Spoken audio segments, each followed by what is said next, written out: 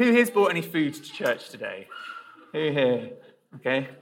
Does anybody care to share what they brought to church? Like, I love it when you turn up and the upper room quite often has pastries in there, and it's amazing.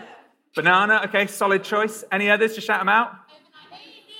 Overnight oats, amazing. A baby. Okay, any more?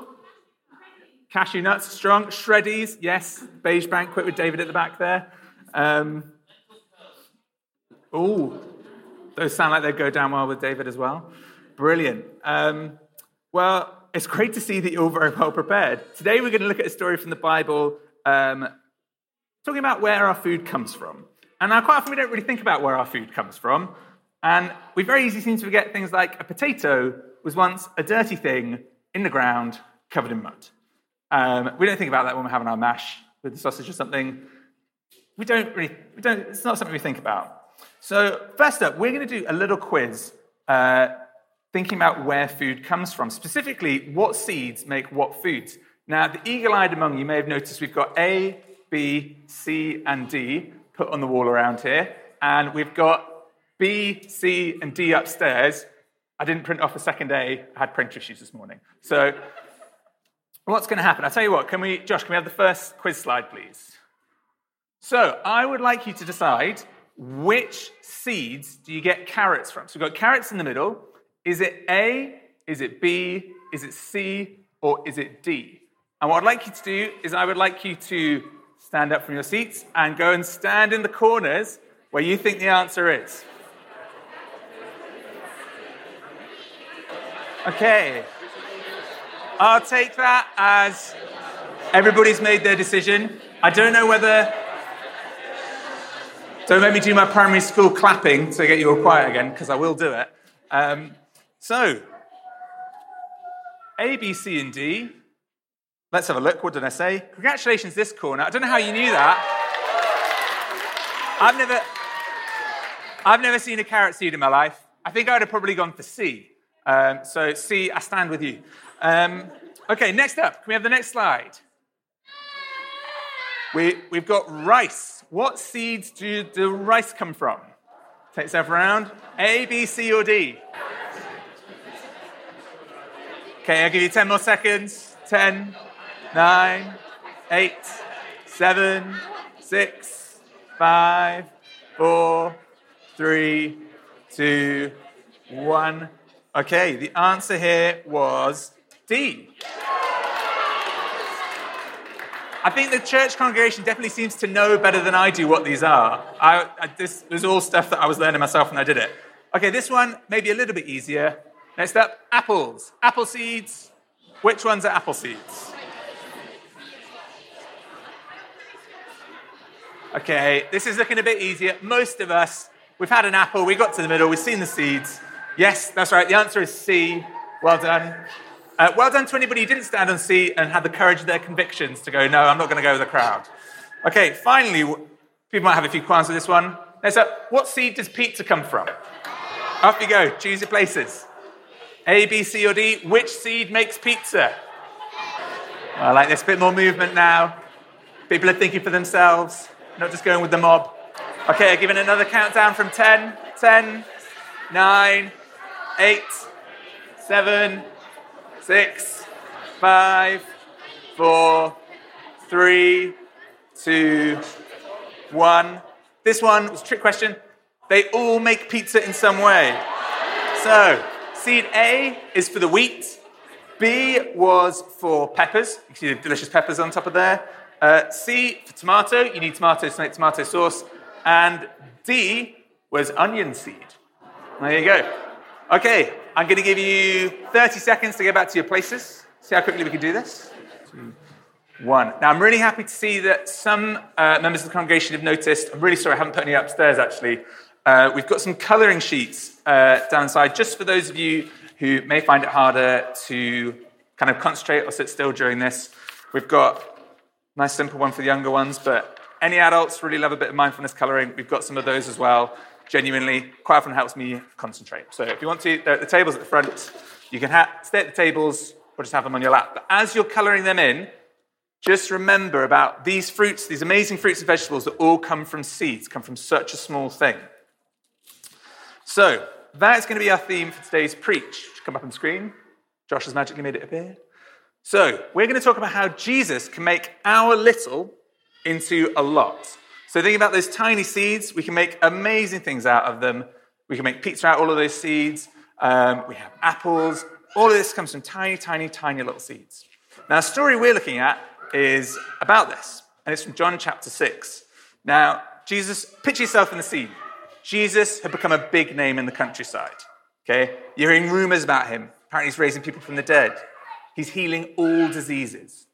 He's making blind people see, the deaf are hearing. This guy's going around the area, and you think, wow, this is amazing. And then one day, you hear that he's just up the road, actually. In fact, he's gone somewhere a bit out of the way, but, it's only half a day's walk, so maybe we could do it. And so you're like, right, let's go out and find this Jesus. And it's a bit like you when it was the apple season, everybody's crowding and jostling over to see. Okay? Everybody's crowding and jostling to try and get to Jesus. So you're all going along. There's crowds, about 5,000 of you, maybe more. And there's a huge amount of excitement because you're like, oh, we're going to go and see this Jesus. This is great. Bit of an odd location. It's kind of in the middle of nowhere, but let's see how we go. And as you get closer, you see kind of a tiny huddle of people up on the mountaintop. And you think, well, maybe not mountaintop, mountainside. You think, let's count, 13. So that would be 12 disciples and Jesus. That's them. And you hear a huge rumble of excitement kind of go through the crowd.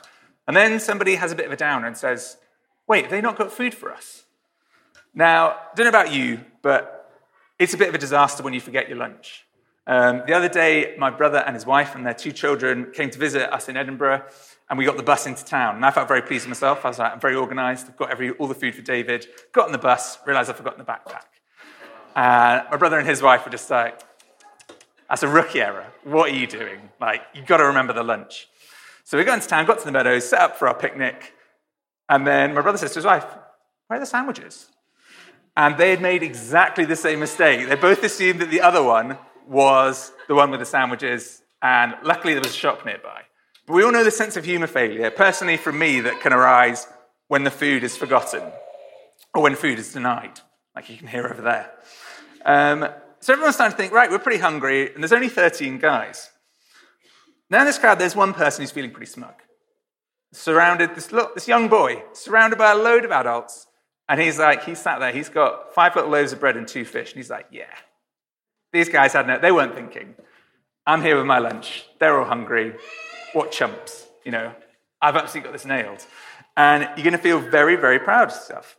But then someone from the crowd comes towards you. And is like, oh, I think that's one of Jesus' disciples. And says, can we have your food? Now, maybe it speaks to my own upbringing as one of 6 children, but when I read this story, I'm like, there's no way I'd give that food. That food is mine. I prepared it. It's their fault for not having it. But this boy, amazingly, offers up what food he has. Now, this boy clearly doesn't think this food's going to feed everybody. This food probably couldn't even feed the 10 people around him. But he's still asked by Jesus to give the food, and he just gives the food. And we all know what happens in the story after that. Jesus gives thanks for the bread, breaks it, does the same with the fish, and hands it out. And at the end, there are 12 baskets full of food left over. And Jesus has the miraculous power to make that tiny little amount enough. Now, that boy didn't have enough. Okay? And Jesus isn't asking us to have enough for whatever it is. Maybe it's enough for your workplace. It's enough for your home. It's enough for the people around you, your family. Jesus doesn't ask us to have enough. He just says, give me what you do have. And he makes it miraculous. Now, if you were at church last week, you'll have heard my friend Nathaniel share a bit of a story about a friend of ours that we lived with at university who became a Christian. He told us last week that he'd become a Christian. Now, he'd come to lots of church stuff with us. He'd come to student weekend away, and he'd very nearly given his life to the Lord, and then he hadn't. And then he didn't come to church again. And Nat and I felt very kind of downhearted about this. And I think Nat shared last week, and it's definitely the same for me, actually in our prayer life, we weren't as good at praying for him and his salvation. Kind of thought, the moment's gone. But he knew. He knew what church was like, and he became a Christian. And it's not because Nathaniel and I did anything amazing. It's because Jesus took our little, and I'm sure a lot of other people's little that they had sown into this man's life, and he made it into a lot. He made it into salvation. All Jesus needs, all Jesus wants from you is what you have. He doesn't ask it to be perfect, and he can make it into a lot. Now, you could be in here thinking, I don't know Jesus, and I have not got anything to offer. Okay, my life's not together, my life's a bit of a mess. I've got to be honest, this morning and this whole week, having been the first week back at school, I've not felt like I've had a lot to offer. Been absolutely drained. So I've been praying this morning like, oh God, I haven't got much. Please multiply it. But if you think, I haven't got enough for Jesus, that's totally wrong. All Jesus needs is a willing heart. And he's even able to give you the strength to make your heart willing. So next time you're having a fruit, veg, or pizza, have a think about that humble little seed, where it came from, and think about, if God can do that with a seed, what can he do with you? Right, I'm going to set my small group off on their quest. And Josh, could you put up the final slide? If you could do all this with a potato, think what God can do with you. Right, my small group are now they've been unilaterally told they're going to do this. So they're going to hand out little pots of bubbles to younger children. And if there's leftovers, older children as well. Older children up to the age of 80. So, small group of you, I'd hit this area and this area. There's some going around the balcony as well with Gemma. If you want a pot of bubbles and you're small, put your hand up. Make it easy. Or if you're with a little one who would like some bubbles, put your hand up. We need to make sure this table at the front gets hit. Now, as the bubbles are being handed out, we're going to use this as part of our prayer. So parents and adults, make sure that the bubbles aren't being used quite yet. We're going to wait for them for a moment. And small group, if all the bubbles have been distributed to children, distribute them to adults as well. We want all these bubbles to go out. So just wait with the bubbles. Hold off.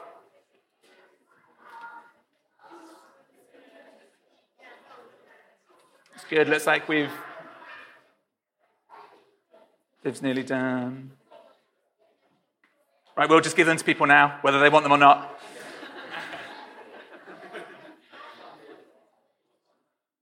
Just give them out, whether they want them or not. Willem, just hand them out to adults, no matter how unwilling they look. Okay, so we're just going to say a prayer to close. And it's going to be a prayer about us giving what we have to God and trusting God in faith that he'll make it into more.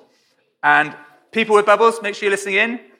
When I say amen, I'd like everybody who's got a bubble to blow their bubbles. And we will see what can happen from these little bubble pots can be made into a lot.